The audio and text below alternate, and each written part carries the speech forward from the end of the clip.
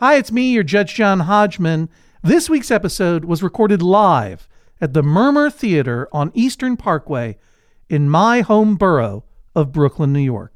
Let's go back in time, shall we? Brooklyn, New York City, you've come to us desperate for justice, and we're here at the Murmur Theater to deliver it. Friends, let's bring out our first set of litigants. Please welcome Denise and Jeremy.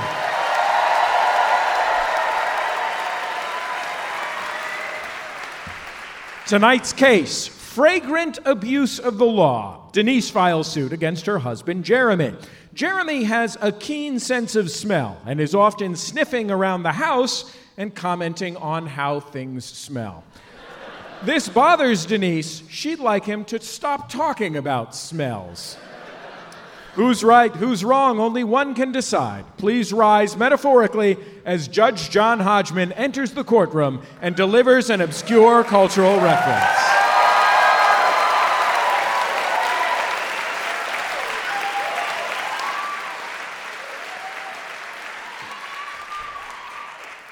Now follow along. Monkey, chicken, chicken. Monkey, chicken, duck, duck. Chicken, monkey, monkey, chicken, monkey, chicken, chicken, monkey, duck, chicken, duck, monkey, monkey, duck, duck, chicken, monkey, chicken, monkey, chicken, monkey, duck. Got it? Bailiff Jesse Thorne, swear them in.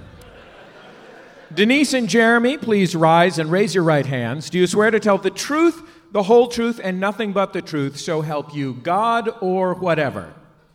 I do. I do. Do you swear to abide by Judge John Hodgman's ruling, despite the fact that he lost his own sense of smell in a discotheque accident in 1979? I do. I do.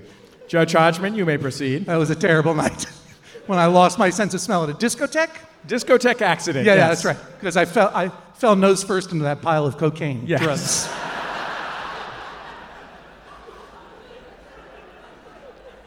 Jeremy and Denise, you may be seated for immediate summary judgment in one of your favors. Can either of you name the piece of popular culture that I referenced as I entered the courtroom? Denise, let's start with you. It's a Dr. Seuss book. A Dr. Seuss book. I'm going to write that down into the guest book here. It's a pretty good guess. Could be right, could be wrong, but we'll see. Any particular Dr. Seuss book? Chicken, monkey, duck, chicken? Absolutely. Monkey, chicken, duck? Okay, yeah, all right. That one. Horton, here's a chicken duck. All right. Jeremy, do you have a guess? I have no idea. I'm going to go with cats.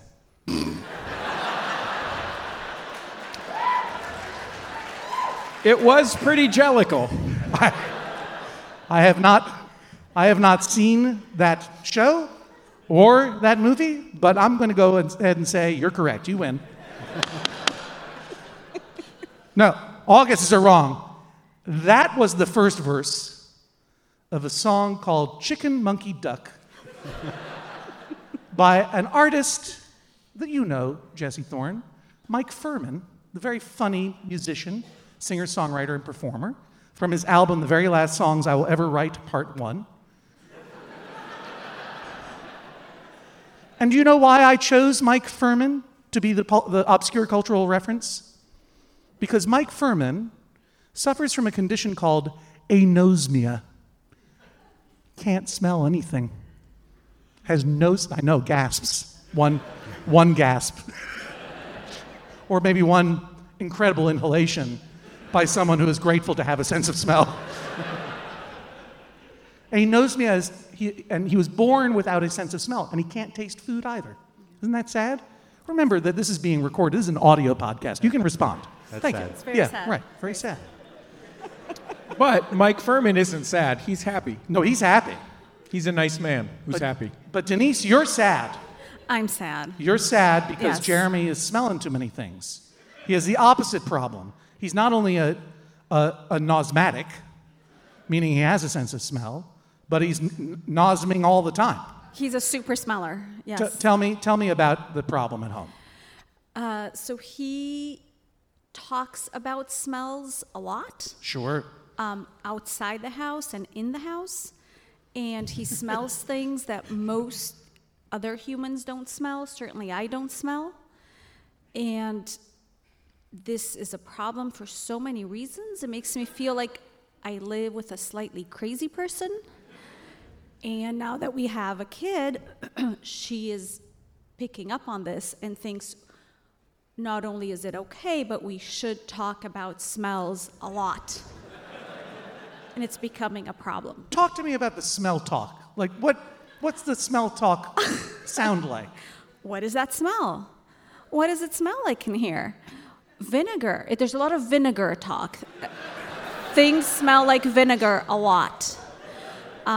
It's just a constant curiosity about what is this smell when there is no discernible smell to anybody else around. Is this a smell that you also smell? No. There's just a smell that only Jeremy smells. Jeremy and a few other select people who suffer from this condition. What is the condition you suffer from, Jeremy?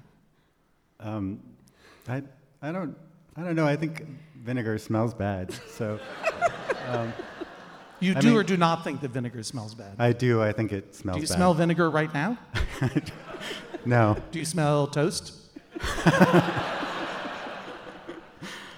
I feel like my sense of smell is normal. Jeremy, can you Wait. describe- I'm sorry, Jesse. Is or is not normal? Is normal. Is normal. And let the record show that Denise is shaking her head wildly. It's not Jesse, what normal. was your question you wanted to ask? Jeremy, describe what you smell in the room right now. Yeah. You can't just say nerds. I actually can't smell anything. You can't smell anything? Yeah, I can't. You're stuffed really up? Smell. Yeah. You came to our show stuffed up? I'm sorry. Smelling's your whole deal, man. Everyone knows Jeremy's thing is smelling. Now you're worth nothing to us. You're not a human being to us now. You're just a non-smelling husband. You guys are married? We are. Yes. And you have one child? We have a 3.5-year-old and almost. It would seem that you're expecting as well. Congratulations. Thank you. Fantastic. So, describe a situation in which Jeremy's smelling and talking about smelling is disruptive to your life. Mm-hmm. So he will open our fridge, which is very clean and stores clean, unmoldy food, and he will select some Tupperware, and he'll open it and bring it up to his nose and not say anything and just put it back down. Does he know that he's being observed? No.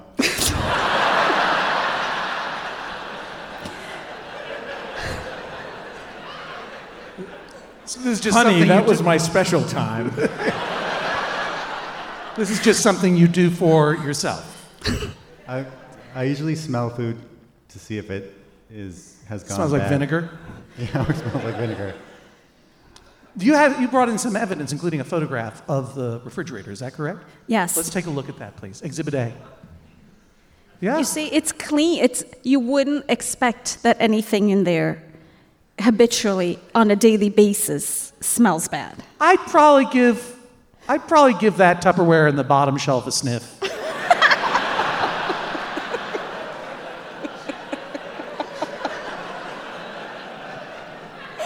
I mean, the refrigerator is clean, but I hadn't thought about it till now, Jeremy, but it's like, yeah, I'd probably give that one a sniff.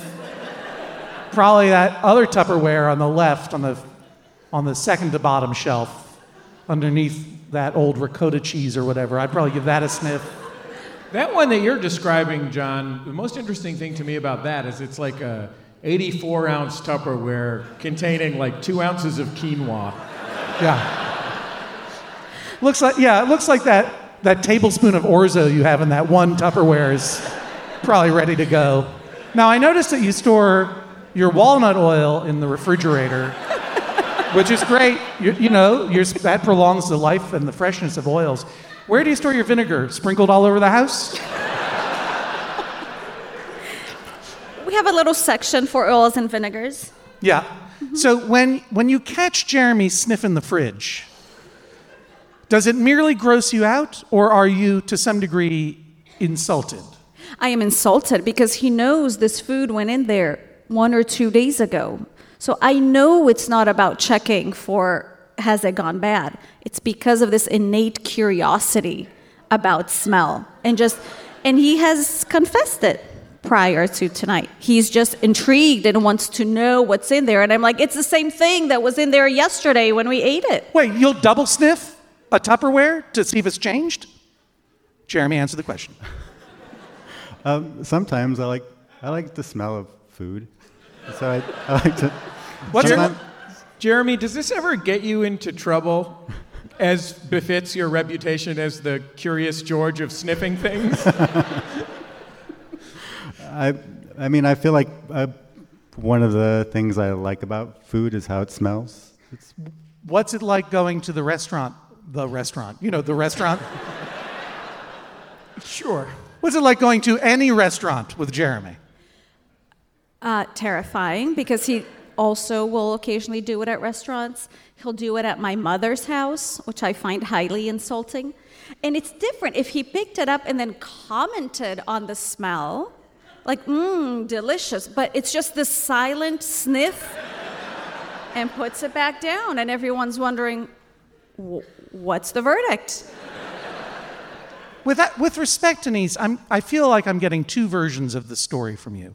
One in which the problem is that Jeremy is sniffing without talking, and one in which he is sniffing and talking too much.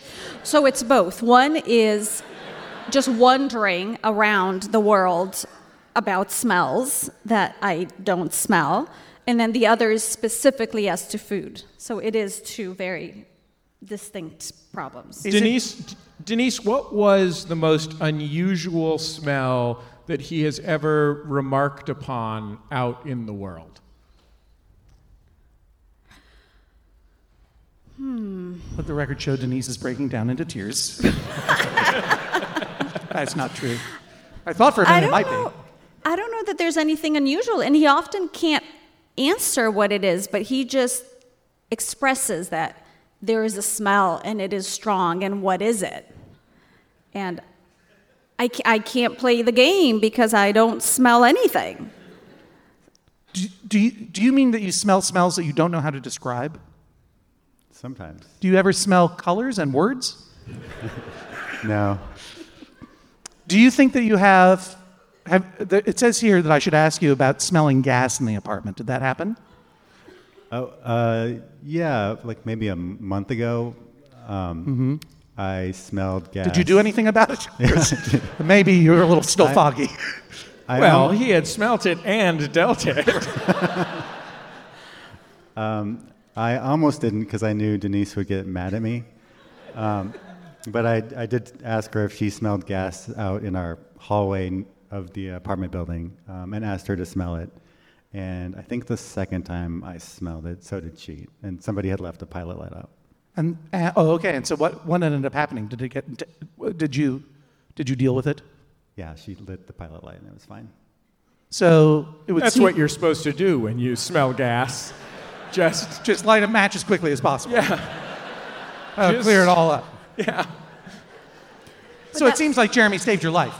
But that was a real smell. Did he or did he not save your life, madam? He did. He saved all of our lives. But it was a real smell. And when he said, he really was hesitant to point it out because he thought I'd get mad. But once he did, I went out to the hallway and it did smell like gas. Let me investigate. You said that was a real smell. Do you think he's faking his smelling? No. So my concern, in light of the fact that his father and brother also admit to being super smellers, I've done some research. And while super smell is not in and of itself a problem, other than it drives spouses crazy, it can be indicative of underlying disease. Now, and do you have evidence? One of my you have concerns. Some evidence to point to that. So let's go to the next exhibit, please. Right. That is not the disease. That's not the super smelling. Who's this person? This is one of the innocent victims of all this talk. Let the record show that this is a photo of their daughter. This is I our presume. 3.5-year-old daughter who will get on the subway, which admittedly can be a stinky place, but because she thinks we should talk about smells, she will stare at somebody and say, "Mommy, what's that terrible smell?" while she stares somebody down. So this is causing social problems on the subway. Social problems. She will do it in taxis. At Jeremy's birthday party, we had a small group around the table, and she declared, "Mommy, I can't sit here. Somebody smells bad." Are you of the parenting opinion that children should be smelled and not heard? Next exhibit, please. Okay, this is what you were talking about. This is what the records show for those listening at home. It is a couple of paragraphs of text, some real homework for me I don't appreciate. Well, this But it's is the not- Monell Center Advancing Discovery in Taste and Smell. And I'd just like to draw the audience's attention to the logo of the Monell Center, which is an M for Monell with a big nose in the middle of the M. And a slightly agape mouth, which we can only presume is tasting. That's right. That's right. Good point, Jesse. Thank you. At Monell, world-class scientists are unlocking some of the most fundamental mysteries of what makes us human. How do we use our chemical senses to communicate? What are the cellular underpinnings of taste and smell? What a scam this center is. You can tell it's a scam because there are 3 pieces of what is clearly stock photography on this page, and someone just obviously just typed in science, noses. No, look, I'm sure the Monell Center at 3500 Market Street, Philadelphia, Pennsylvania, telephone number 267-519-4700, they're reputable scientists studying smell and taste. And what is the purpose of this info dump that you gave to us here? Well, so this came to me from a reputable journalist friend who has done research on smell when I asked her, remind me that place you went to. So this is just to say, this is a thing, people study smell, and there's a place Jeremy could go to get evaluated. This is not the slide that talks about the disease I think he might have. But this is just to say, this is an actual field of study, and just a short train ride away, we could get some answers. So you're suggesting that Jeremy should subject himself to some tests like a laboratory animal in Philadelphia? Or they can refer us to somebody in New York, but I think, John, what she's suggesting is that there's a place where Jeremy and people like him are wanted. So this is not just He should be institutionalized, is what you're saying. No, it's not just a matter of personal annoyance and worry about what my children are learning, but if there is an underlying disease, I'd like to know so we can be proactive, because there's another slide that will show it's scary stuff. Let's go to that exhibit. Okay, this is a slide, more text on a screen for a podcast. Thank you for bringing this challenge to me. I appreciate it. I like that you've highlighted the information on this page in the style of a political attack ad.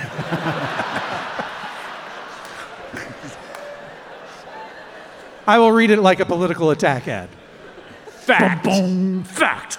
Hypernosmia is a heightened or increased sense of smell, explains ENT specialist and rhinologist Raj Sindwani, MD. People can experience it all the time, or occasionally. And while hypernosmia doesn't always require treatment, it can signal an underlying health issue that does. Okay, so the underlying... Not only is Bernie Sanders not Henry Rollins, he's not one of the many other lead singers of Black Flag.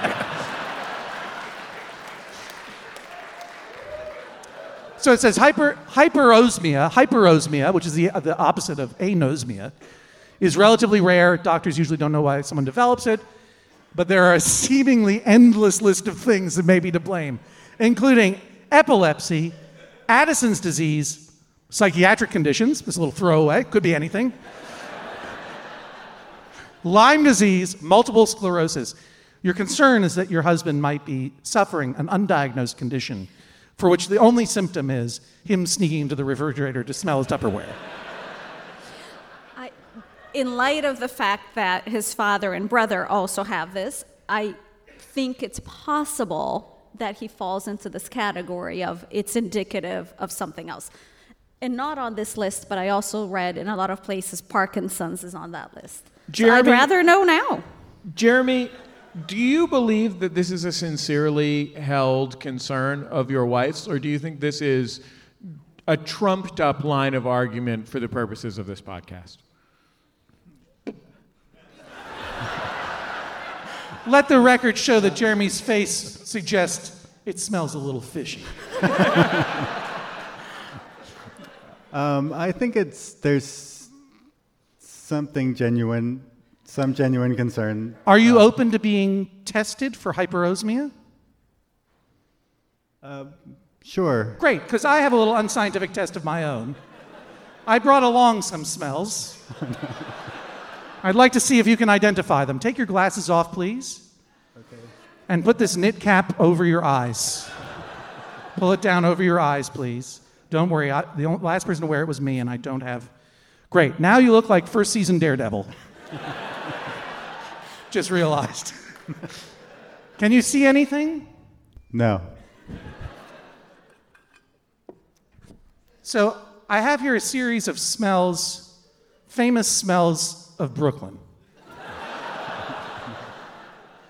I'm going to place this smell under your nose. Please trust me, none of it is vinegar, nor is it natural gas. And tell me what, if anything, you can smell. Okay. Smells like chocolate? Chocolate is correct. Specifically, a famous Brooklyn chocolate egg cream. Good job. Would you like a sip? It's not poison. Sure. I'm putting it in your hand now. Guess what? We switched Jeremy's regular egg cream with poison. Denise, I just solved your problem for you. Good test so far. If I had asked you to identify it as an egg cream, would you have been able to? No. No. All right. Seems like pretty normal smelling to me. Yeah. This is a paper bag. You can put your nose, I'm putting it in your hands. Don't mush it up or anything. Okay. Just put your nose into the top of the paper bag and smell.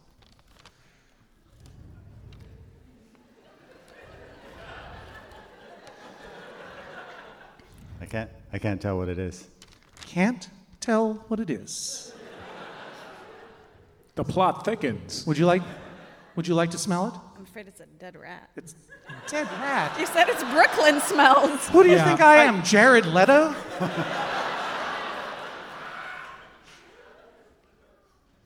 You can Smells like- see what did you say? Just smells like a paper bag. Well, it does. I mean, it is in a paper bag. Good job. It's a Junior's cheesecake.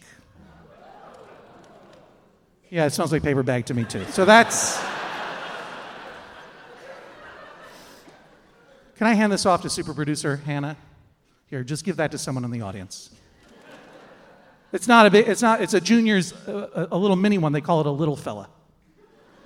Let me see if there's one that has a real smell to it. Nope. Oh, yeah. How about this?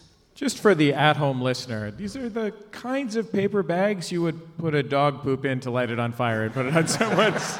That's why everyone's so nervous. Yep. All right, I'm putting another paper bag, and you know what? Here, will you hold my microphone for 1 second? Tear the top off of it so you can get closer to the smell.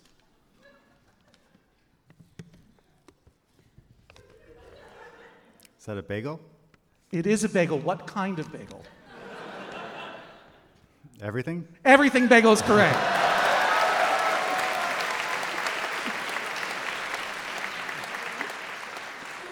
Now, Sherlock,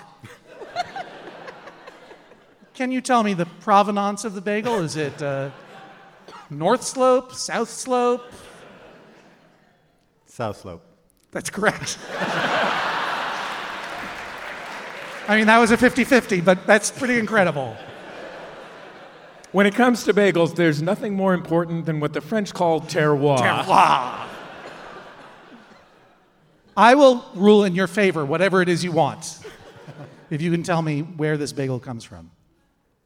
South Slope. The bagel hole. Yes!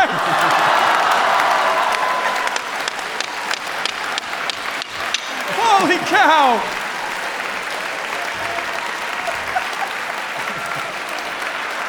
Wow. Wow. You should rule in my favor after that. Well, that's not the promise that I made. But I that's mean, what there it are proves. there are a lot of decisions I'm questioning now, for sure. I mean, my heart is beating very fast.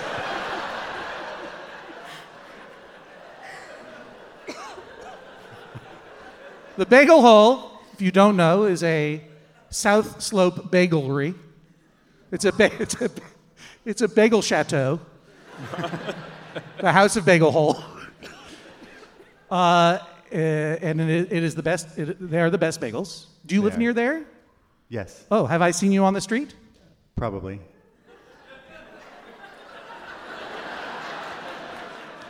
You'd be the one who knew. Yeah, let me rephrase.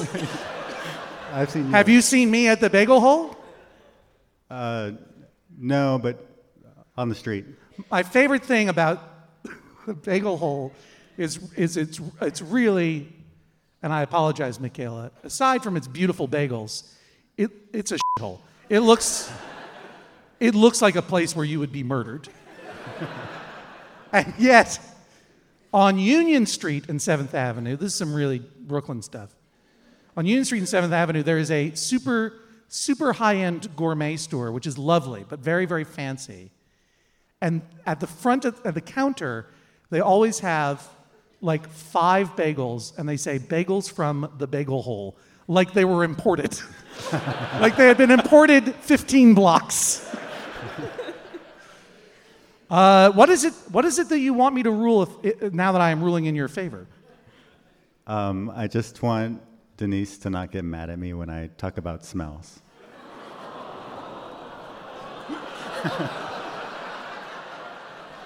Let the record reflect that he said that so sweetly, he got sympathy points over a visibly pregnant woman.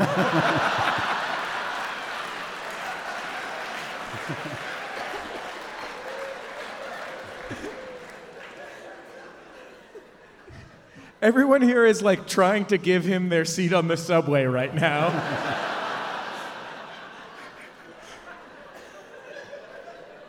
Denise, what would you have me rule if I were to rule in your favor?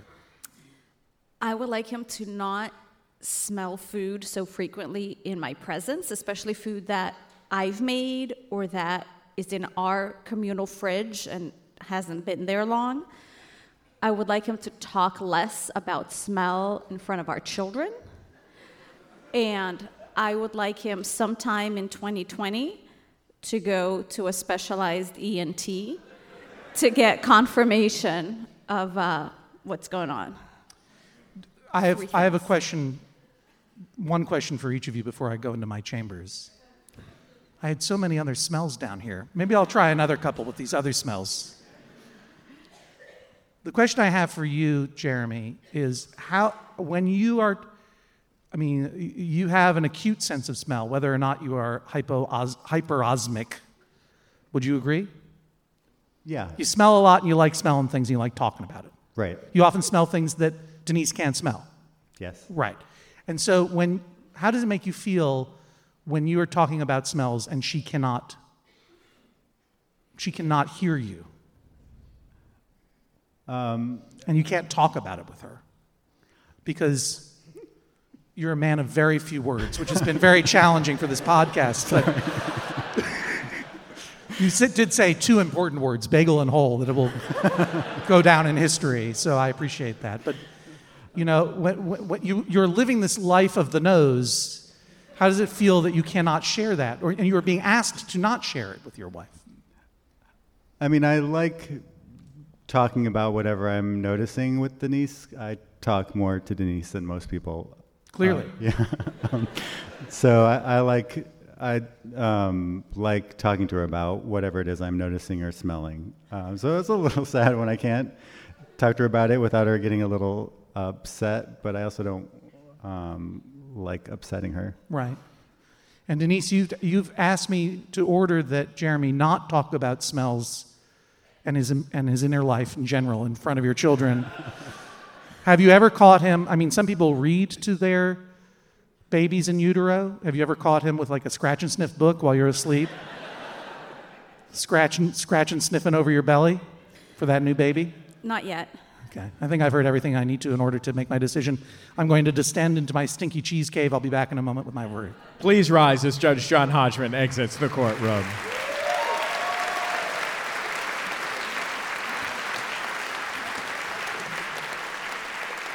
Jeremy, are you proud of your sense of smell? Yeah. Does it bring you benefits in life? Yeah, sometimes I do a little writing, and it's helpful to notice smells. I like it when Jojo, our daughter, talks about what she's smelling too. I think it's kind of fun. What about when she smells someone stinky? I like that less. I assume you don't aspire to bring her to any cons. I don't know if you've ever smelled those. No. How are you feeling about your chances in the case? Pretty good. I think I made my case pretty well. Plus, you did that one amazing thing.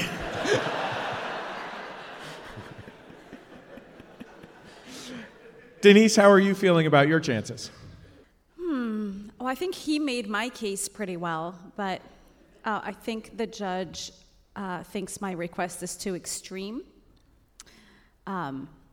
So what I would like is for him to talk about smells less, not zero, and not just to me. Spread it out. Please rise as Judge John Hodgman re-enters the courtroom and delivers his verdict.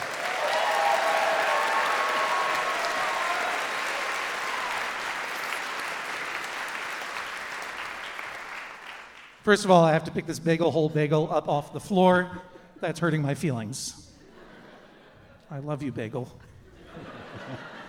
Last time I flew home to Los Angeles from Brooklyn, I brought 20 whole bagels in a bag on the airplane, like some kind of bagel smuggler. That's right. They'll never sponsor us. Oh, well. So, Jeremy, I'm a judge of my word. I posed a challenge to you, a smelling challenge, and you passed.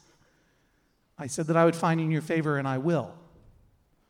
I'm going to order Denise to not be so mad at you all the time about the smelling. But that's all you asked me to do. So while I am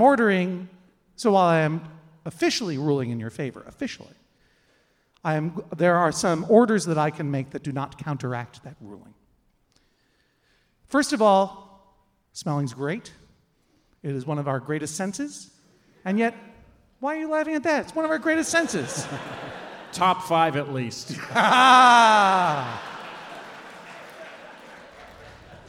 You're right that if I had to lose one, smelling would be the first one to go. Because we don't rely on it that much. I mentioned before that you looked like, when you pulled that black knit cap over your eyes, you looked like season 1 Daredevil on Netflix's Daredevil, R.I.P. Never mind, forget that. But, so smelling is one of the wonderful ways that without smelling we don't taste food, and food is fantastic. I don't mean to brag, but I eat it in order to live. And yet, it is associated culturally with suspicion and even disgust. It's a warning sense, right? It's the first sense you deploy to figure out if something is rotten or poison. There is the term smell test, where you put something to the smell test, and if it smells fishy, it's wrong. Smell is associated with impure foods and poisons and stuff.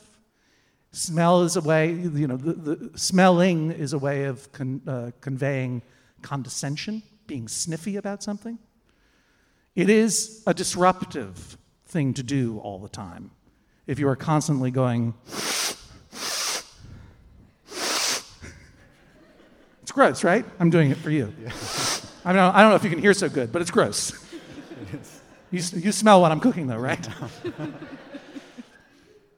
It's gross. Smelling is gross.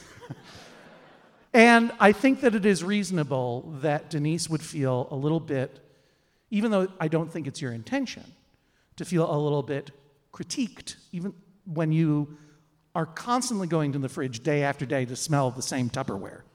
Similarly, when you go over to her mom's house and you hold the plate of food up to your nose, you do it, don't you? You do hold it up to your nose, don't you? Don't you, sir? Don't wait for the translation. You do it. I usually don't. Usually don't. Yeah, sometimes he does that thing with his hands where he brings the smell up. Yeah, right.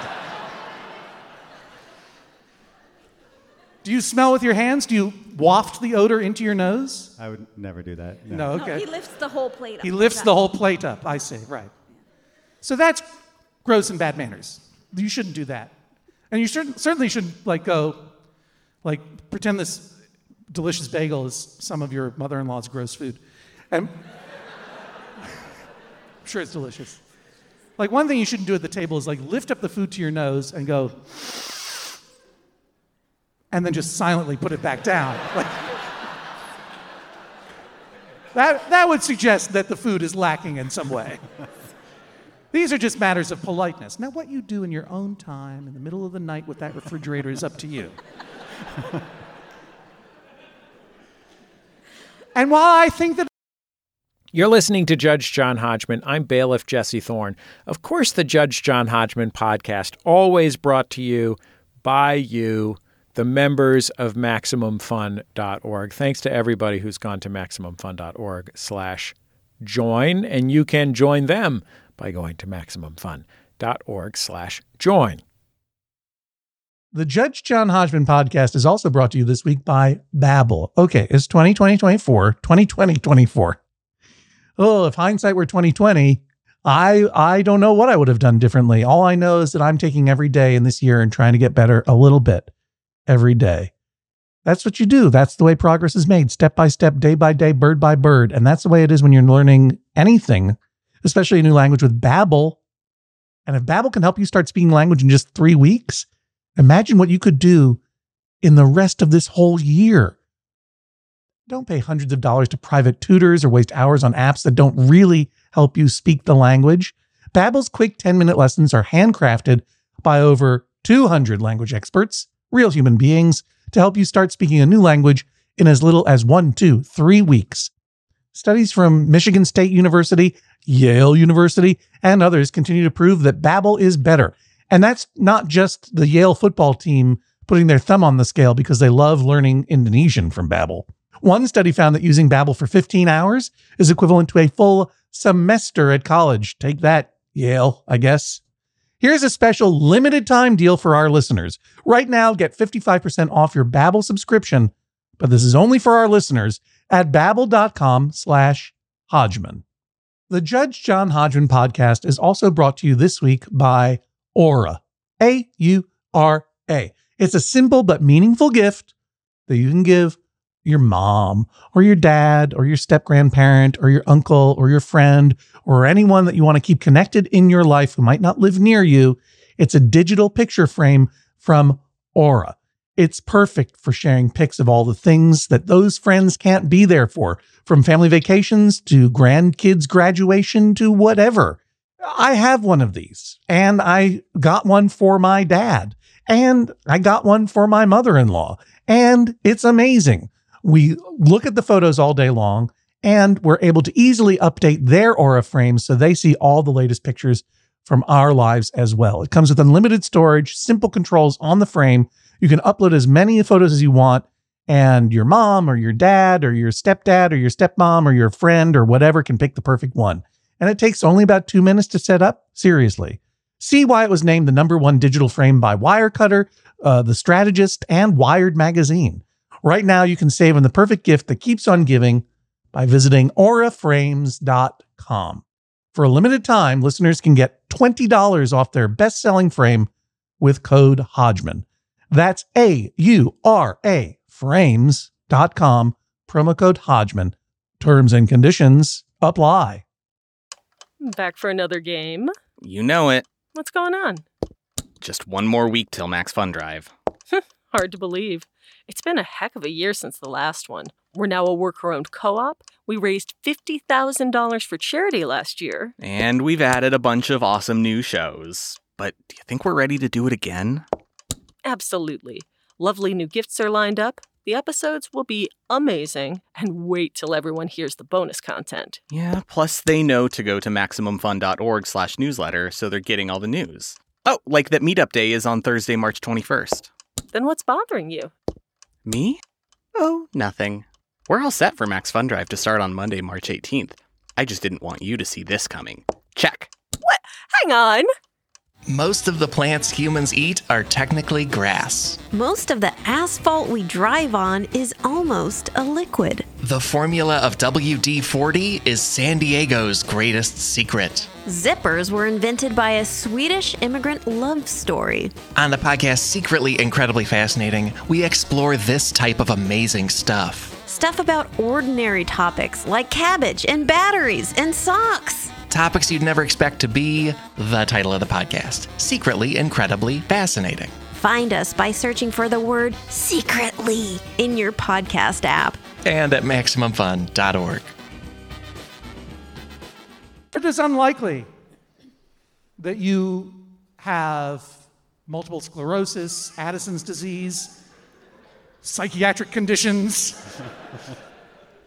I think you deserve to go and to put Denise's mind at rest and go to a specialist ENT and be tested to find out if you're some kind of superhuman mutant, because that would be awesome. If you had super smelling and it was diagnosed, that would be an incredible skill to own, even though it would probably compel you to fight crime, which is dumb. I agree. I don't know why Daredevil has to do it. I don't know why when he gets super smelling, suddenly it's on him to stop human trafficking in Hell's Kitchen, but he did it.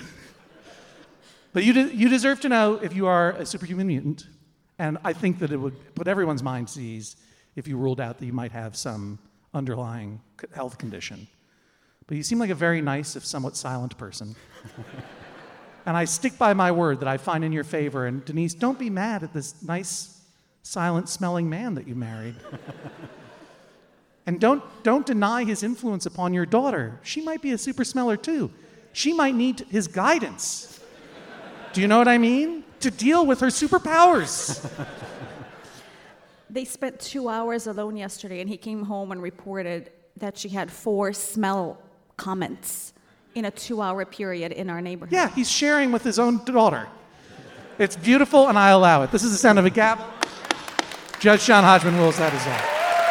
Denise and Jeremy. Woo.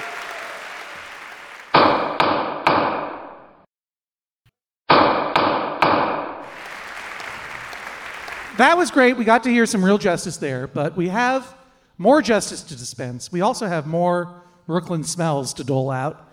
But so hold on, John. We do not have much time left. If we're going to dispense more justice, I think the most we could give it is 15 minutes. yeah, let's dispense some swift justice, put 15 minutes on the clock, and call the first case. Okay, ladies and gentlemen, please welcome Caria and Wazy. Caria and Wazy. Caria files suit against her wife, Wazy. Wazy believes their relationship anniversary is on February 14th. Caria believes they should celebrate on February 7th. That was technically their first date. So, Caria and Wazy. Yes. Who seeks justice before me? Who brings this case? And you are? My name is Caria. Caria. This is my wife, and I bring justice. I bring her here. She's never heard the podcast, by the way. That's fine. How does it seem so far, Wazy? Do you get the gist? It's all right. Okay. Somebody's playing to win. I think I've heard everything I need to in order to make my decision. So there's 2 issues kind of very tightly connected. We dated for a while. We broke up, we got back together, and we started dating February 7th of 2008. Oh, wow. Oh, okay. This is the point of dispute, obviously. Yes, so this is the point of dispute. So the main dispute is whether or not we celebrate the day we went on our first date, or which would be February 7th, 2008. which would be February 7th, or some other date that she has picked out. Some random date called February 14th. Yeah, what's that, Arbor Day or something? Yeah.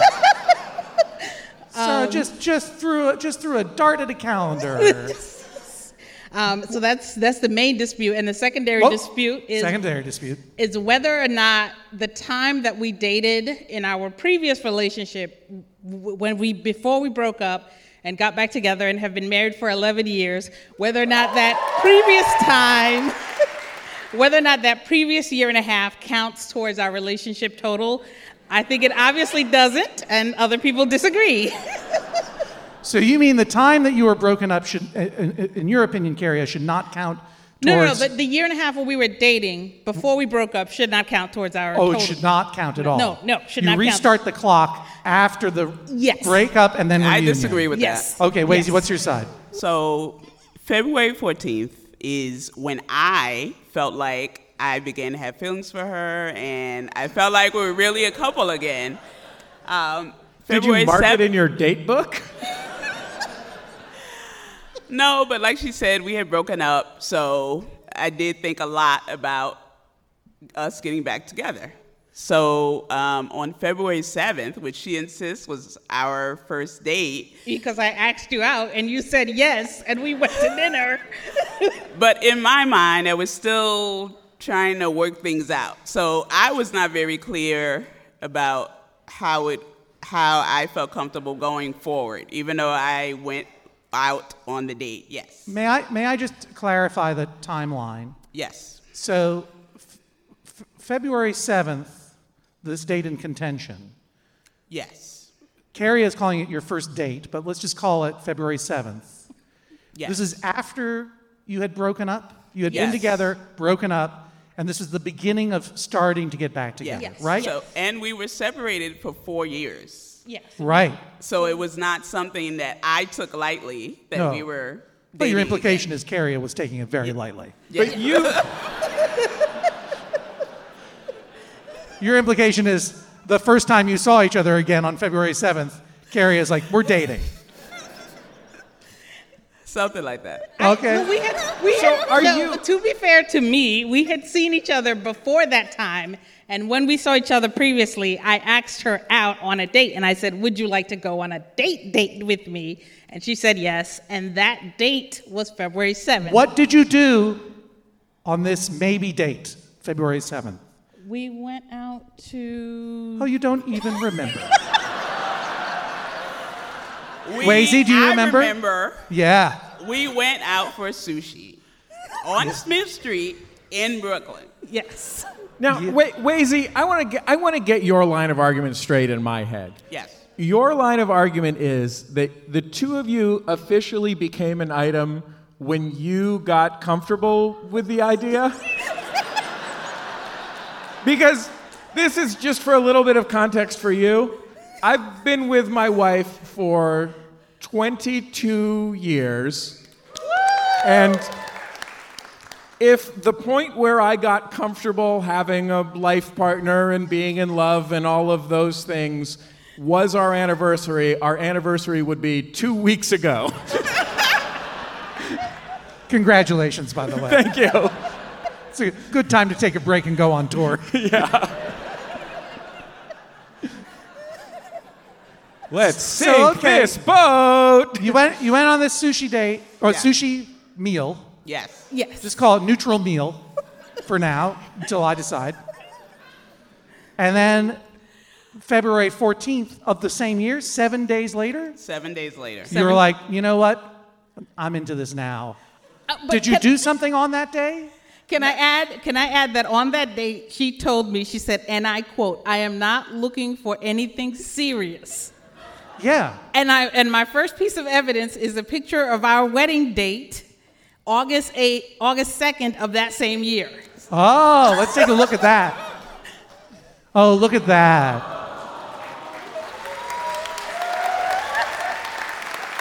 Wow. It's a beautiful photo of you together on your wedding day. This was 2008? Yeah. You even sprung for the Instagram bubble filter, which is amazing. I don't even think that was developed at that time. So that's no. That was a beautiful day. Where did you get married? Just like a friend's house in New Jersey. Like we just Friend's backyard. Friend's house in New Jersey. Perfect. You're all, place. where everyone gets married, a friend's house in New Jersey. New Jersey, the wedding But again, state. let the record show that Carrie did not seem sure at first where she got. It's like, it was a friend's house, and I don't know. What does it matter? Is this the only piece of evidence you have, or is there more? I have additional evidence that is not necessarily related to the case, but I think the bailiff will really enjoy. Let's see. Oh. It's Carrie. For the at-home cuddling. listener, That's we're how looking at a picture of a pretty kitty. Yeah. That's her cat who hates me, as you can see from her eyes. As I'm giving her the hug, she's not happy. Yeah. No, she clearly has not had a moment she's like, I feel comfortable with this relationship. That date is yet to come. What is her name? That's Lady Bellatrix La Fluffy Pants. No, Bellatrix Jellicle. La Fluffy Pants Esquire something. It's long. It's long. I forget. Right, sure. Well, it's a Jellicle cat, so she's got a lot of names. Yeah. Right. Yeah. Next slide, please. And Another cat. That is her cat. that's my cat. That is Sir Stuart Ford Fluffy Pants Esquire. And he is adorable. Sir Stuart Ford Fluffy As in the Pants? car, yes. As in the car, sure. That makes sense in the context of that whole name and a cat. Fluffy Pants Esquire. And may I just say, this cat is sitting on top of a cupboard, staring down the camera, wishing it to die. One of the greatest wide cat stances I've ever seen. Like, this is the closest I've ever seen a cat standing arms akimbo before. Do you know what I mean? Like, their elbows should not be able to do what he's doing right now. His title is Esquire, but he appears to work as a bouncer? That's right. He's a door cat at the Jellicle Ball. It's like, no, you're not getting in tonight. No. And this is how he sits. And Yeah. This is just him. Yes. Any more delightful evidence, or is this it? No, that's it. That's it. Wonderful. Well, obviously I find in both of your favors, but let me ask this question. Oh, I want to add something. My wife is a public school teacher, and she came out here on a school night on a Monday, and I really appreciate that. Thank you very much. That's fantastic. No problem. Yeah. I don't believe you. I think some problems. It's like it's not easy to be a public school teacher. I happen to know. I'm not one, but I know one very well. Carrie, what do you do all day? I have a YouTube channel called Crafting Carrie. Yeah, no problem. And I do really long form reviews of things like pencil erasers, like 30-minute Yeah, reviews. I like this a lot. Long form reviews of pencil erasers? And You could have just shortened that to I live in Brooklyn. What's your YouTube channel? Tell us how to find it. It's Crafting Carrie, K-A-R-I-A. Crafting and then Carrie. That's fantastic. All right, I'll check it out. So why is it important to you to locate this anniversary on this particular date? Because it just matters, and I just want to be able to plan our anniversaries and we argue about it every year. Every year it's an issue, and some years nothing happens because we're debating over. Now this year she unfairly. I got a really good gift this year. Yeah, so she can't- was really unfair. Like it was so good, it's not fair. So that's this year. But other years, like, we don't really know, like, there's no, so I would like to be able to plan and say, this is what I'm doing, this is the date it's going to happen, and not have it be like... Is it important to you that you locate the date on February 7th because that was the date that you chose to invite Wazy back into your life? Yes. But isn't it the case that the 14th is the date that Wazy mentally chose to accept you back into her life? Yes. Yeah. I say you celebrate them both. Carrie a day and Wazy day. Normally it's the opinion of this court that once you get married, that's the date you share, and you forget dating anniversary because that's kid stuff. That's true. Sorry, kids. But if you're going to celebrate 2 anniversaries anyway, might as well be 3. There's going to be February the 7th, which is Carrier Day, February 14th, which is Wazy Day, and then August the 8th. Is that right? August 2nd. The 2nd, excuse me, August the 2nd, which is Carrier and Wazy Day together. This is the sound of a gap. Caria and Wazy. Please welcome to the stage Karen and Jamie. Karen and Jamie, hello. Hello. Hello. Who here see? What is your bowl? Hang on. We'll get to their bowls, sir. I know it may not seem like it, but I have this under control. I also have noticed that Jamie has brought to the stage a large bowl-looking object. So be calm. We shall take care of it. This guy's like, a bowl? That's one step too far. Jamie, what is your bowl? It's a pie, man. It's a pie? That's a deep dish pie that you've got right there. It's a pie. All right. Who comes, I see that you brought a pie to the court. Who comes to seek justice before me? I do. And what is the nature of your dispute? I like to bake pies. Can you ever be separate from them? Occasionally. Okay. I seek a ruling that I can make as many pies as I like for Thanksgiving without being made to feel guilty about it. I see. And Karen, you feel differently? I feel that there should be a 2-slice per person estimate, and that when you actually make 1/3 of a pie per person who are coming to the Thanksgiving, that's too much. Karen?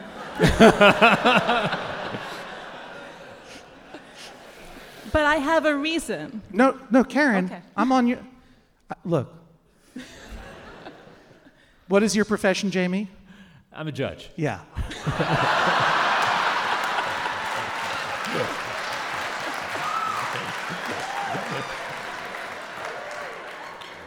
Would it be ethical at this point for me to say to Karen, I'm on your side? Not in the slightest. Not ethical. No, okay, not even good to a little know. bit. Good to know. That's a hypothetical. Karen, what is your profession? I'm a prosecutor. Counselor! Provisionally speaking, I'm on your side.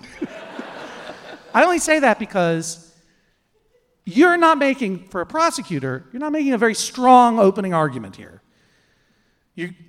What I would expect to be a strong opening argument is, my husband makes too goddamn many pies. But you're already deep in the weeds of like, there should be a rule of 2 slices per person at Thanksgiving. All I'm asking is for some small accommodation. If each person got half a baby. It just makes me feel like he's already sucked you into his worldview. And I want you to step out of his worldview for a second, where you have to appease him and simply say, how many pies does this guy make at Thanksgiving? I think you need to answer a really deep question, which is, at what point and in what manner does pie become a problem? It was a problem because he actually hid his 6th pie from me this year. So he made 5 and hid 1? I had to go to the refrigerator and start counting. I said, you didn't make 5 pies, which was already too much. You made 6. At least you didn't like find it like taped under the top of the toilet.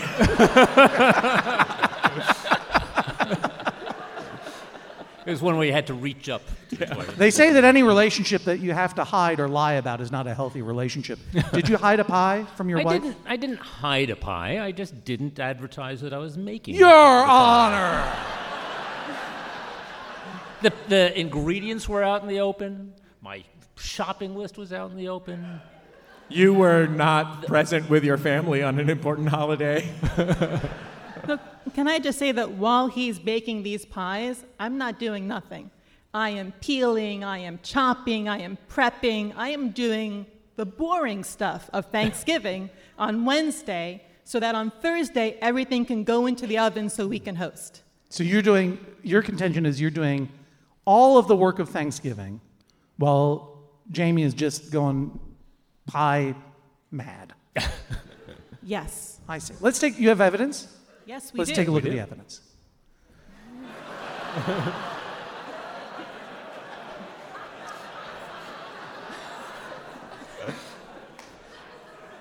Please forgive me, listener at home, for not initially describing this photo. There's a lot to take in.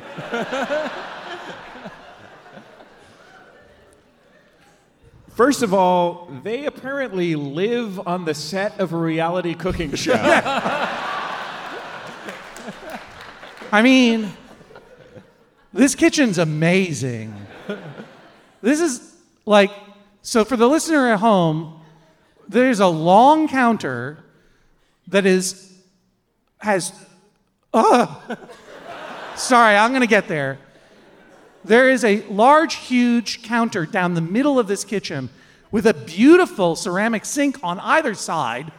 The counter itself seems to be surfaced with a chalkboard type material so you can write things on the... This is like a Nancy Meyers kitchen. This is an amazing kitchen. And it's full of pie. 1, 2, 3, 4, 5, 6, 7, and then this pie casserole in the shape of an American flag. What is going on in this scene? How is this not a portrait of obsession? Which one of you chooses to describe it? All right. It's Harold's picnic. There's nothing but pie, but there's all 9 kinds of pie we like best. What do these words mean? It's from Harold and the Purple Crayon. Oh, is that? Oh, I see. Yeah. Harold and the Purple Crayon. The American pie literature classic. It's been a long time since I've read that book. Karen, what is the story in the Harold and the Purple Crayon? I thought he just drew that purple crayon, drew a dragon, and went home or whatever. Was there a big pie scene that was torn out of my copy? There is. Okay, what happens? I don't remember, honestly. He's on a boat, and he reaches or draws a beach, and he lands, and he decides to have a picnic. Right. And for his picnic, there was nothing but pie. But it was all 9 kinds of pie that Harold liked best. And Jamie would kind of get stuck on that line and say, I may know my top 3 pies, but what are my top 9 pies? And so we started a tradition of having Harold's picnic, and Jamie would make his 9 favorite pies that year. And we would invite all of our... and we get a bunch of kids over, sugar them up, and send them home to their parents. Wait a minute.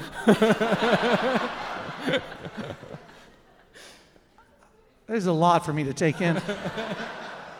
So this pie festival, this Harold and the Purple Crayon 9 pie feast, this isn't a thing you did once. This is a tradition? Sort of. How many times have you done it? 4. 4. Wow. And then you kidnap children? Briefly. Do you have children of your own? Yes. We do. What happens to them? They just watch the other children eat the pie? There's always enough pie for everybody. Okay, good. But you're into this, Karen. Look, you're wearing the Harold and Purple Crayon shirt. I am supportive of him. I even made him the shirt he's wearing. Which says, do you want some pie with that? And Jamie, you're holding the 4 and 20 Blackbird's Pie book. That's a great Brooklyn reference. Yeah. Great pie. How did you get into baking pie? I don't know. My No, you probably know. My It mom happened. baked a lot. I decided to try baking. What's that? My mom baked a lot. I decided to try it. When was this that your mommy taught you to bake? Oh, well, my mom baked when I was a kid. Right, okay. And then... About 10 years ago? Yeah, 10 years ago. Circumstances changed. I needed to pitch in more to do the cooking at home, and I Right. liked doing it, and then I decided to make dessert. Right. So you are the designated... So what you're saying basically is, about 10 years ago, you recognized the need to pitch in a little at home.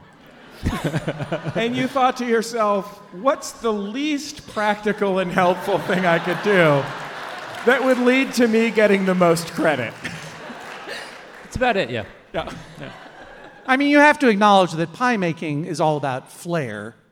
Do you know what I mean? Like, whereas peeling a rutabaga is like quiet scut work for which no one is applauded. You know, I'm Where trimming if you come out with a pie, everyone's like, "Oh, pie," or like, "What's in the bowl?" Everyone's excited about it.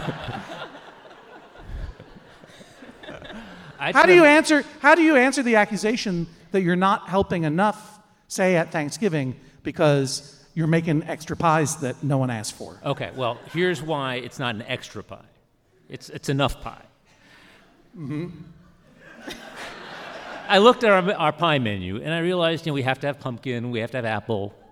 But now my brother is coming, and he likes the bourbon pear pie that I've brought you, because I know you've got an alcohol molar.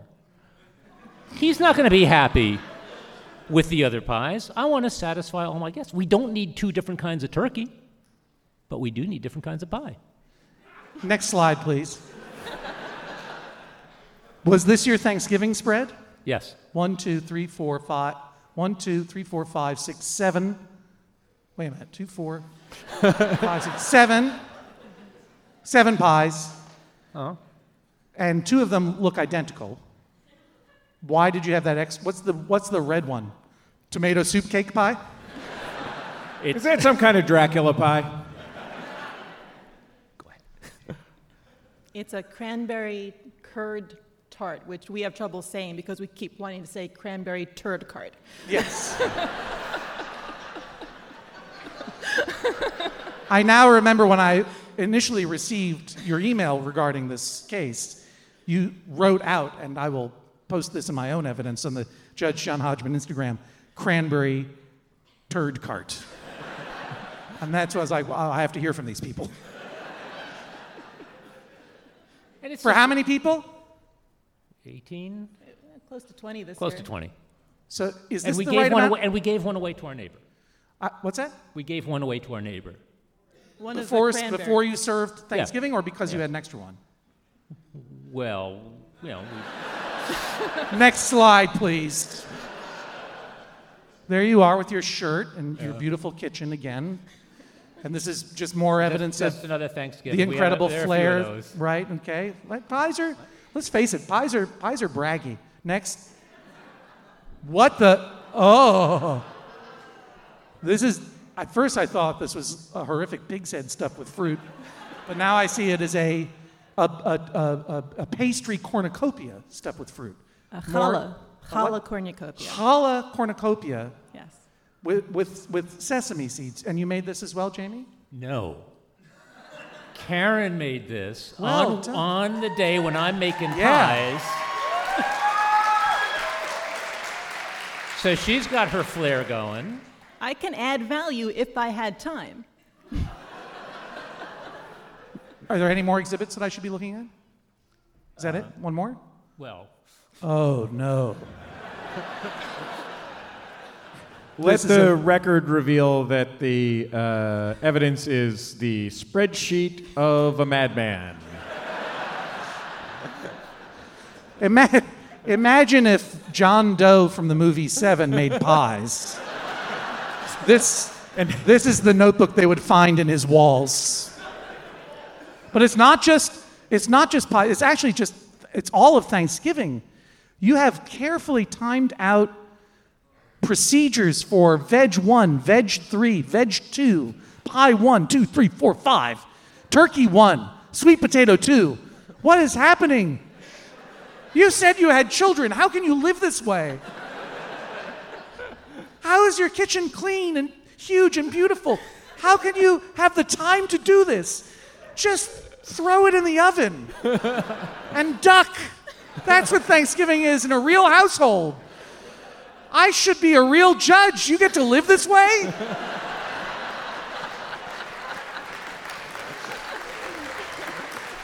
Next slide.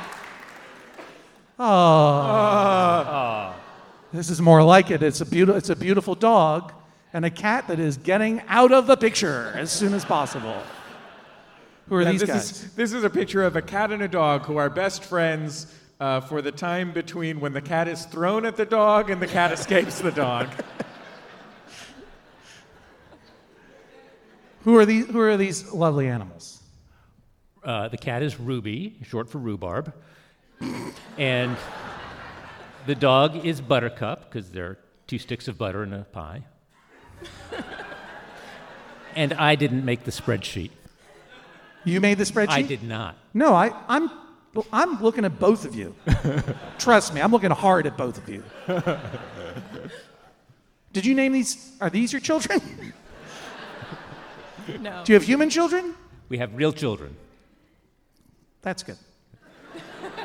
They're very. Your fur babies are adorable. Anything else for me to look at? No. Nope, Good. All right. that's it. And So you would have me order. What's that? And Exhibit A. Well, right, and also your pie bowl. It's a very deep pie dish. And this is pear bourbon? This is bourbon pear, yeah.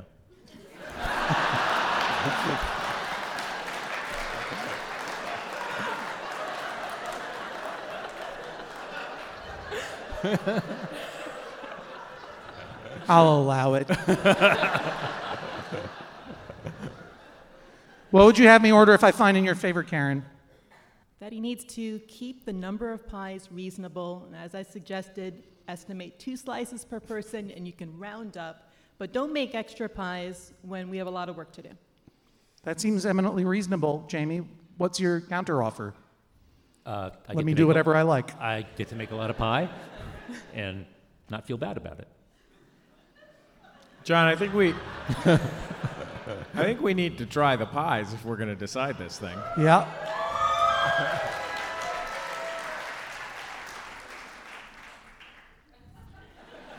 Jamie, bring the pie over here. We don't have time to cut into it.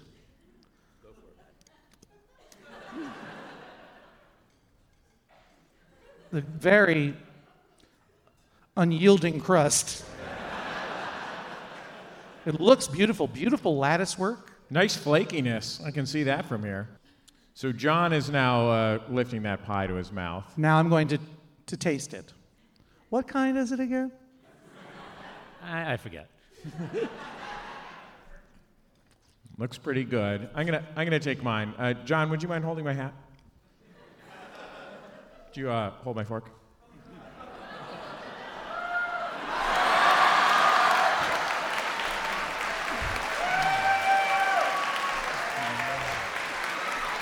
Let the record show, brave bailiff Jesse Thorne observed the rules of comedy,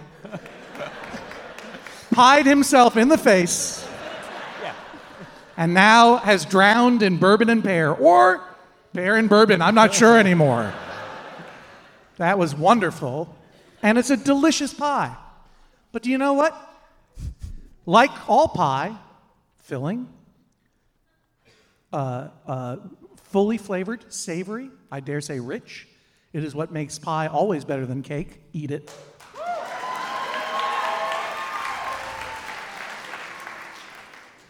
If I ate 2 slices of that, I would not be alive. And as you know, I'm a Dracula. It's almost impossible to kill me. I think 2 slices is plenty for your guests as a rule of thumb. So Karen, you came in with that argument that I felt made me feel like you had been gaslit to the point of surrender.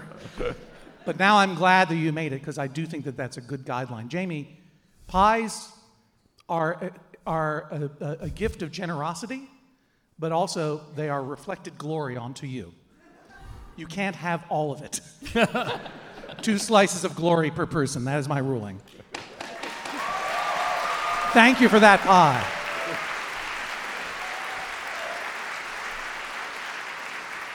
Please welcome Ryan and Dan.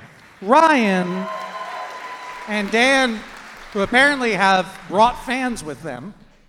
Pardon me? There was a whole contingent of people who applauded very specifically for Ryan. I had no idea. Who comes before me to seek justice? I do, Your Honor. And you are? I'm Ryan. You are Ryan, and this must be Dan? Yes. And my understanding is that you are identical cousins? That's correct. Yes. We went to the same high school. We had a teacher who thought we were brothers, and my brother was adopted. So, yes. Your teacher thought your brother was adopted? Right. Right, okay. That must have been fun. Did you play tricks? Fun for my mom. Yeah. Yes. Yeah, where's your brother now? Crying somewhere? No. He's a very successful engineer in Philadelphia. Oh, fantastic. Yeah. Does he work at the Smell and Taste Center? He may have designed their HVAC system. Okay. So, which sounds like a complicated project. And you are? Ryan. Ryan, thank you. That's yes, right, Your Ryan. Honor. And so, Ryan, you and I have a connection as well, right? Pardon me? You are a camera operator? Camera operator, yes, that's true. And for what particular show? Well, so longtime listeners to the podcast may remember last season there was a cultural reference to the Great Christmas Light Fight. Wow. It's a very popular show. Silence. Guys, I just found a pair on Help our ratings out.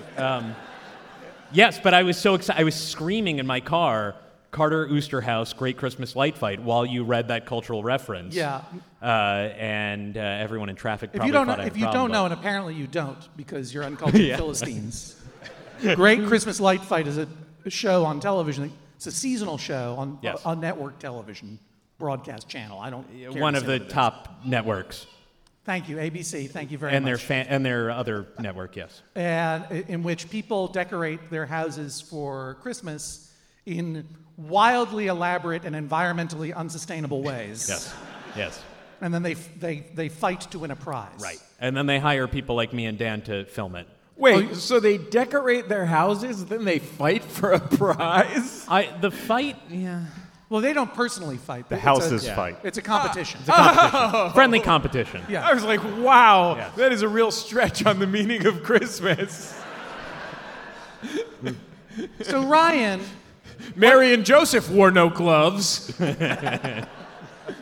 Ryan, what is the nature of the justice you seek?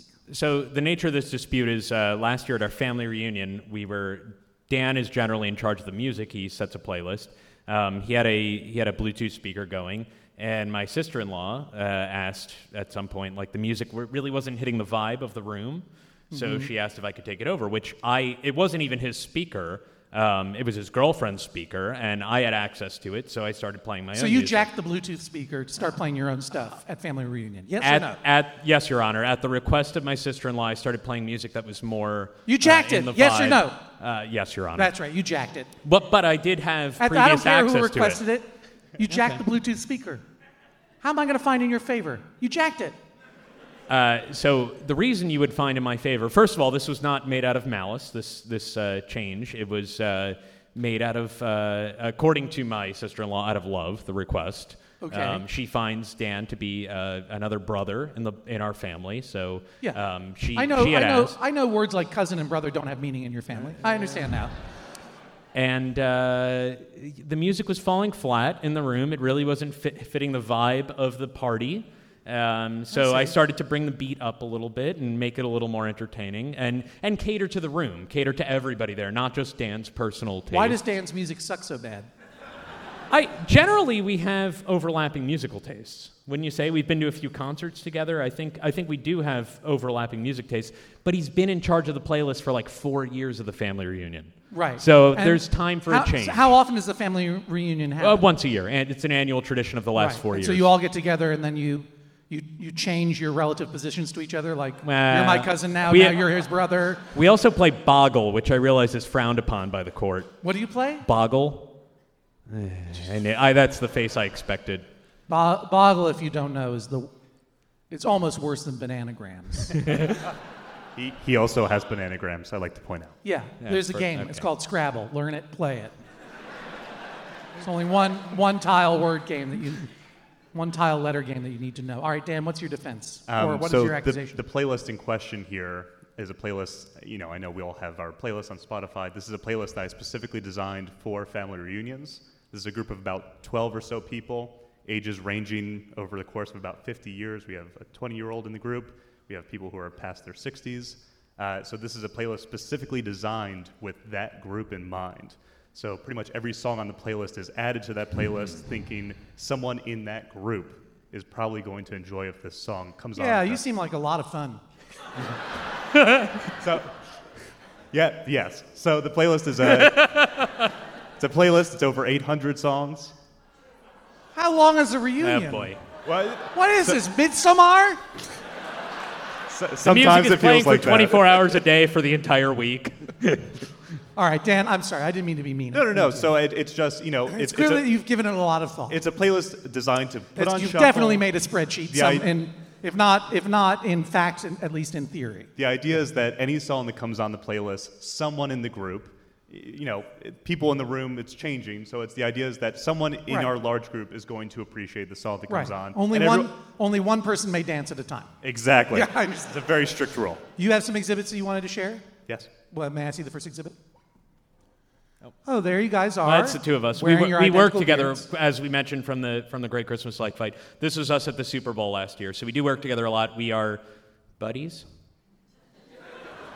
The point is, this is not a malicious. There's no malintent here. I don't understand. We're friends. I just see the two of you standing in front of a blank field. It's sports ball. It's I just see like a blurry gray background, and you don't have anything around your necks at all. Weird. Next. Why would you show that to me? So this is us all. It was just to show that we work together. We're friends. We're not. This is not an angry thing. It's a dispute simply over the Bluetooth speaker. No, I understand the intention of the photograph, but why would you show me a sports thing?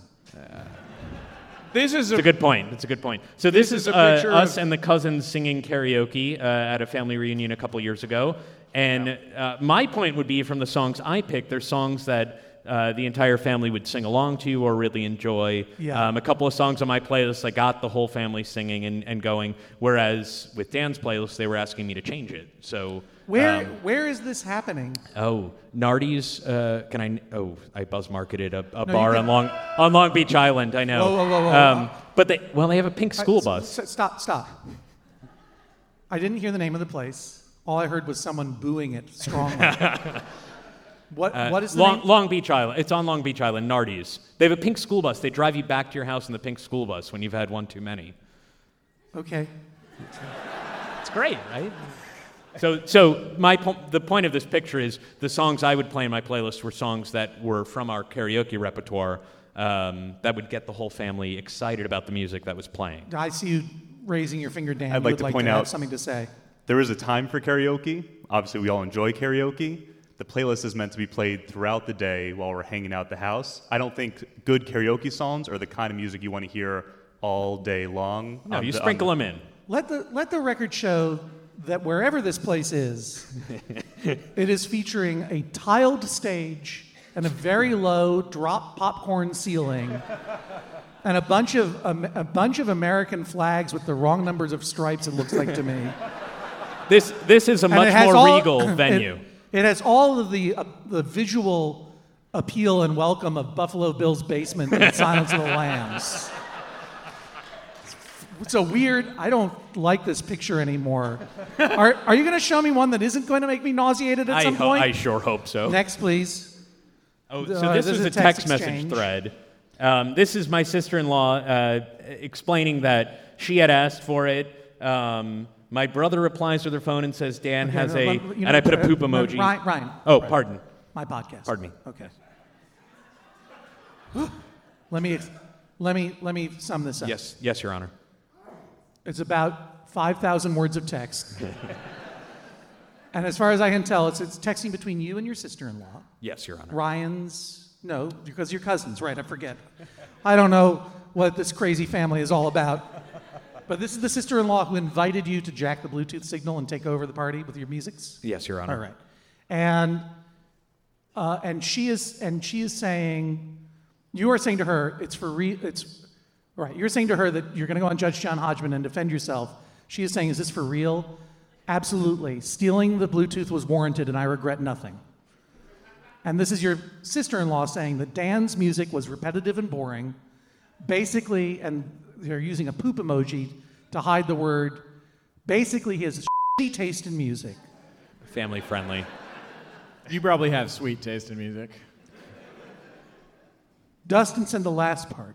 Who's Dustin? He's my brother, Dan's cousin. Okay. Next And slide. I can give you a family tree. There's a picture of two white people who look sad because they have to drink beer. Okay, so we've established that your sister-in-law asked you to do this. Yes, Your Honor. And that she shares your opinion that Dan's taste in music is poop emoji. Or well, that was my brother replying, but with her phone. But in general, the idea was that it wasn't fitting Right, the vibe. of course, at the the time. sister-in-law Yes. handed it to the brother. Okay. And of course, the court has ruled that taste is not something you can rule on. So it was really about the time and the moment. It wasn't Right. Dan. In general, we share many tastes in music. It was just at that moment, it wasn't hitting the room the And right this way. final piece of evidence is obviously you're all dressed up for your At May our Queen last ceremony. family reunion. Why are you all wearing the same shirt? Who is that other one Dan now? forgot all of his shirts. He didn't pack any for the family reunion. We went to South Carolina. So we went to a Marshall's and all got matching shirts. It's pretty simple, I think. It's part of their Midsommar preparations. Let the record show you're now wearing the shirts on stage. Yes, Your Honor. And what is on the shirts? They're martini glasses, but it looks like there's a Cosmo in them. It's a pink drink, Yeah. but there is also an olive in the glass, and so we don't know. Look, It's an artistic Marshall expression. your family, I'm your buzz family is obviously a lot of fun. Confusing? Yes. But obviously, your cult-like family is fun. Right. If you have a good time together. We would love for you to join us. If I do No, have, and I don't want to go to your compound. I'm not trying to pander to the court, but there was a minimum order on visors at our last family reunion. I do have some with our family name on them, and they are yours if you'd like them. I can't give them to a thrift store; they won't accept them. So, by all means, please. If I put this... Let the record show that Jesse took a visor and is wiping the pear and bourbon out of his beard. We are Baltons? Baltons, Your Honor. Baltons. Yes, it's an Americanized Lithuanian name. And if I put this on, then I become a member of the community? You will probably get an email from my aunt inviting you to our family reunion next year at Long Beach Island. And so if I go through a trauma, you'll hug me and scream through the But trauma. you will have with to me? play Boggle. Is there anything else I need to see? Oh, these are our playlists. Oh, boy. This is fantastic. So I submitted this piece of evidence just to give you an idea of the playlist. Oh, this is the wrong playlist, though. This is not my playlist. No, this is my evidence. This is a... Yeah. Thank you. Dan with the subtle knife. So, coming back, fortunately- pushing back against the talk train that Ryan has given us. This evidence should be thrown out, Your Honor. It has nothing to do with the case. So Spotify profiles are public. I was able to find Ryan's Spotify profile, and as we see, we have a Spotify playlist titled "Drive Dan Crazy." This isn't for you. It's for Dan Donito. I'm Dan. So Different Dan. I'm just to give an Yeah, idea. Ryan and I, for work, sometimes have to drive long distances in the same car, and so we share. We'll play podcasts and different kinds of music. So Ryan has, even though the playlist was designed for a different Dan, this playlist was put on in the car. And it's a playlist designed with malintention, I would say. And you, Based on the name. let the record show it is a playlist called Drive Dan Crazy. Different Dan. Different But Dan. now you're saying that it's a different Dan. Yeah, let the record show it's a Also different a Dan. cousin? No. Well, I mean, he's No. he's basically a part of the family at this point, but not by blood, Your Honor. This is beyond my comprehension. There's only one thing we can do, which is trial by smell.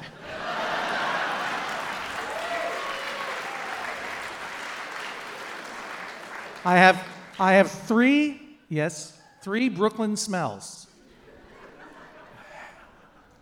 We do And find you're- our family roots to what? Brooklyn, What? so we What? find our family roots to Brooklyn, so this would be a good test. I don't want to hear about your family anymore.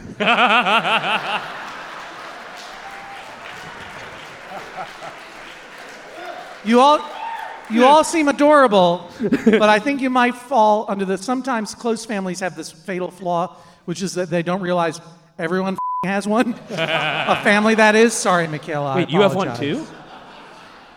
Like we all have cousins and sisters and aunts. You know what I mean? Yes. Okay, this is a Brooklyn thing. You can't look in. You have to.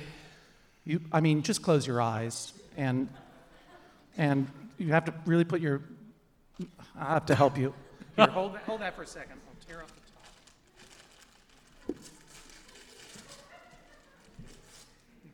both get a smell of this, and you can tell me it's a... You both smell this thing, and you can tell me it's a... I'm going to tell you that it's a sort of archetypal Brooklyn smell. And if you can guess what it is, you win. You have 3 chances. Okay? You got the smell?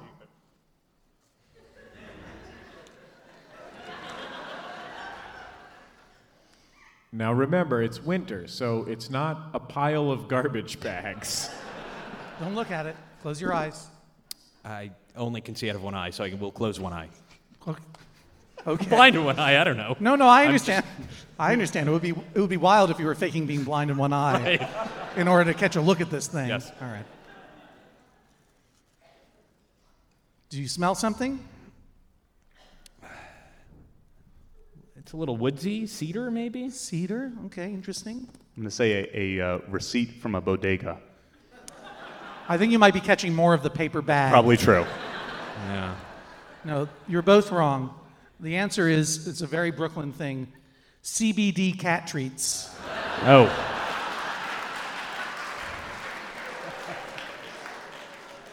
They don't really have a lot of odor. No. I wanted to get CBD beard oil, which exists, and would have been better for this, but it's not. Okay, here's the next one. No winner there. Just helps your beard chill out, you know? Okay, did you catch a whiff? All right.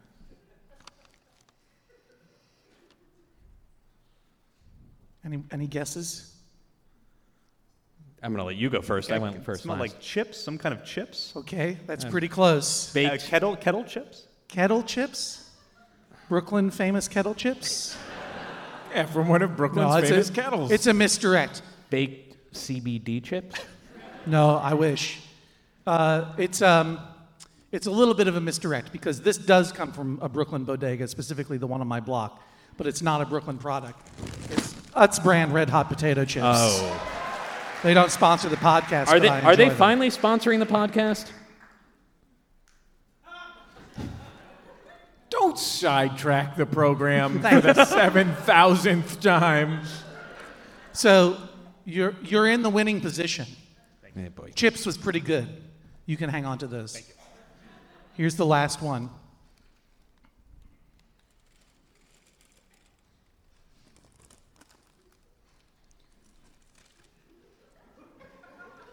It's a flask of a liquid. Okay, hold on to that. You can keep your eyes open because you can't see. It's a liquid. Any guesses? Would you like to go first?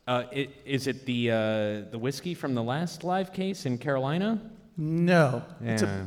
All right. No. I actually smell more like gin to me. Smelled like gin. This is starting to to show that our family clearly has a problem. How would you feel if I told you that it was water from the Gowanus Canal?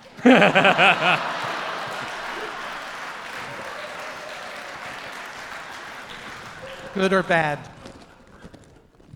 How would you feel if I told you that that's what it was? How would I feel? No, I'm asking someone else. You don't have to worry about it. It's not from the Gowanus I would Canal. feel indifferent, but puzzled why smelling is a part of a case about music. Were you here for not to question the court. Were you here I'm for the just- rest of the evening? It seems like you're questioning the court. Guess what? It's not water from the Gowanus Canal. I'm not going to risk my life for this podcast. It's Moxie soda that I got in Brooklyn. Dan was the closest. And Ryan, you're both wonderful. You're both adorable. You both have exactly the same shirts. You look alike. You sound alike. Sometimes you even dress alike. You could lose your mind because they're cousins, but they're two of a kind. You guys don't know that show because you're not old. I don't understand what you're fighting about. It's between the cousins, Kay. But you guessed potato chips, so Dan wins. Oh, boy. Thank you. Holy moly. Thank you so much, Dan and Ryan. Thank you for having us. Thank you to our litigants for sharing their cases, and especially to the staff at the Murmur Theater. They were so kind. Thanks to Verity Jorgensen Lane for naming the case Fragrant Abuse of the Law. This episode was recorded by Matthew Barnhart edited by Jennifer Marmer, and produced by Hannah Smith. As always, you can follow us on Instagram at Judge John Hodgman, and on Twitter, I'm at Hodgman. My bailiff is at Jesse Thorne. You can submit your cases, and I hope you will, to MaximumFun.org/JJHO, or just email me, won't you? Hodgman@MaximumFun.org. We'll see you next time on the Judge John Hodgman podcast. MaximumFun.org. Comedy and culture. Artist owned. Audience supported.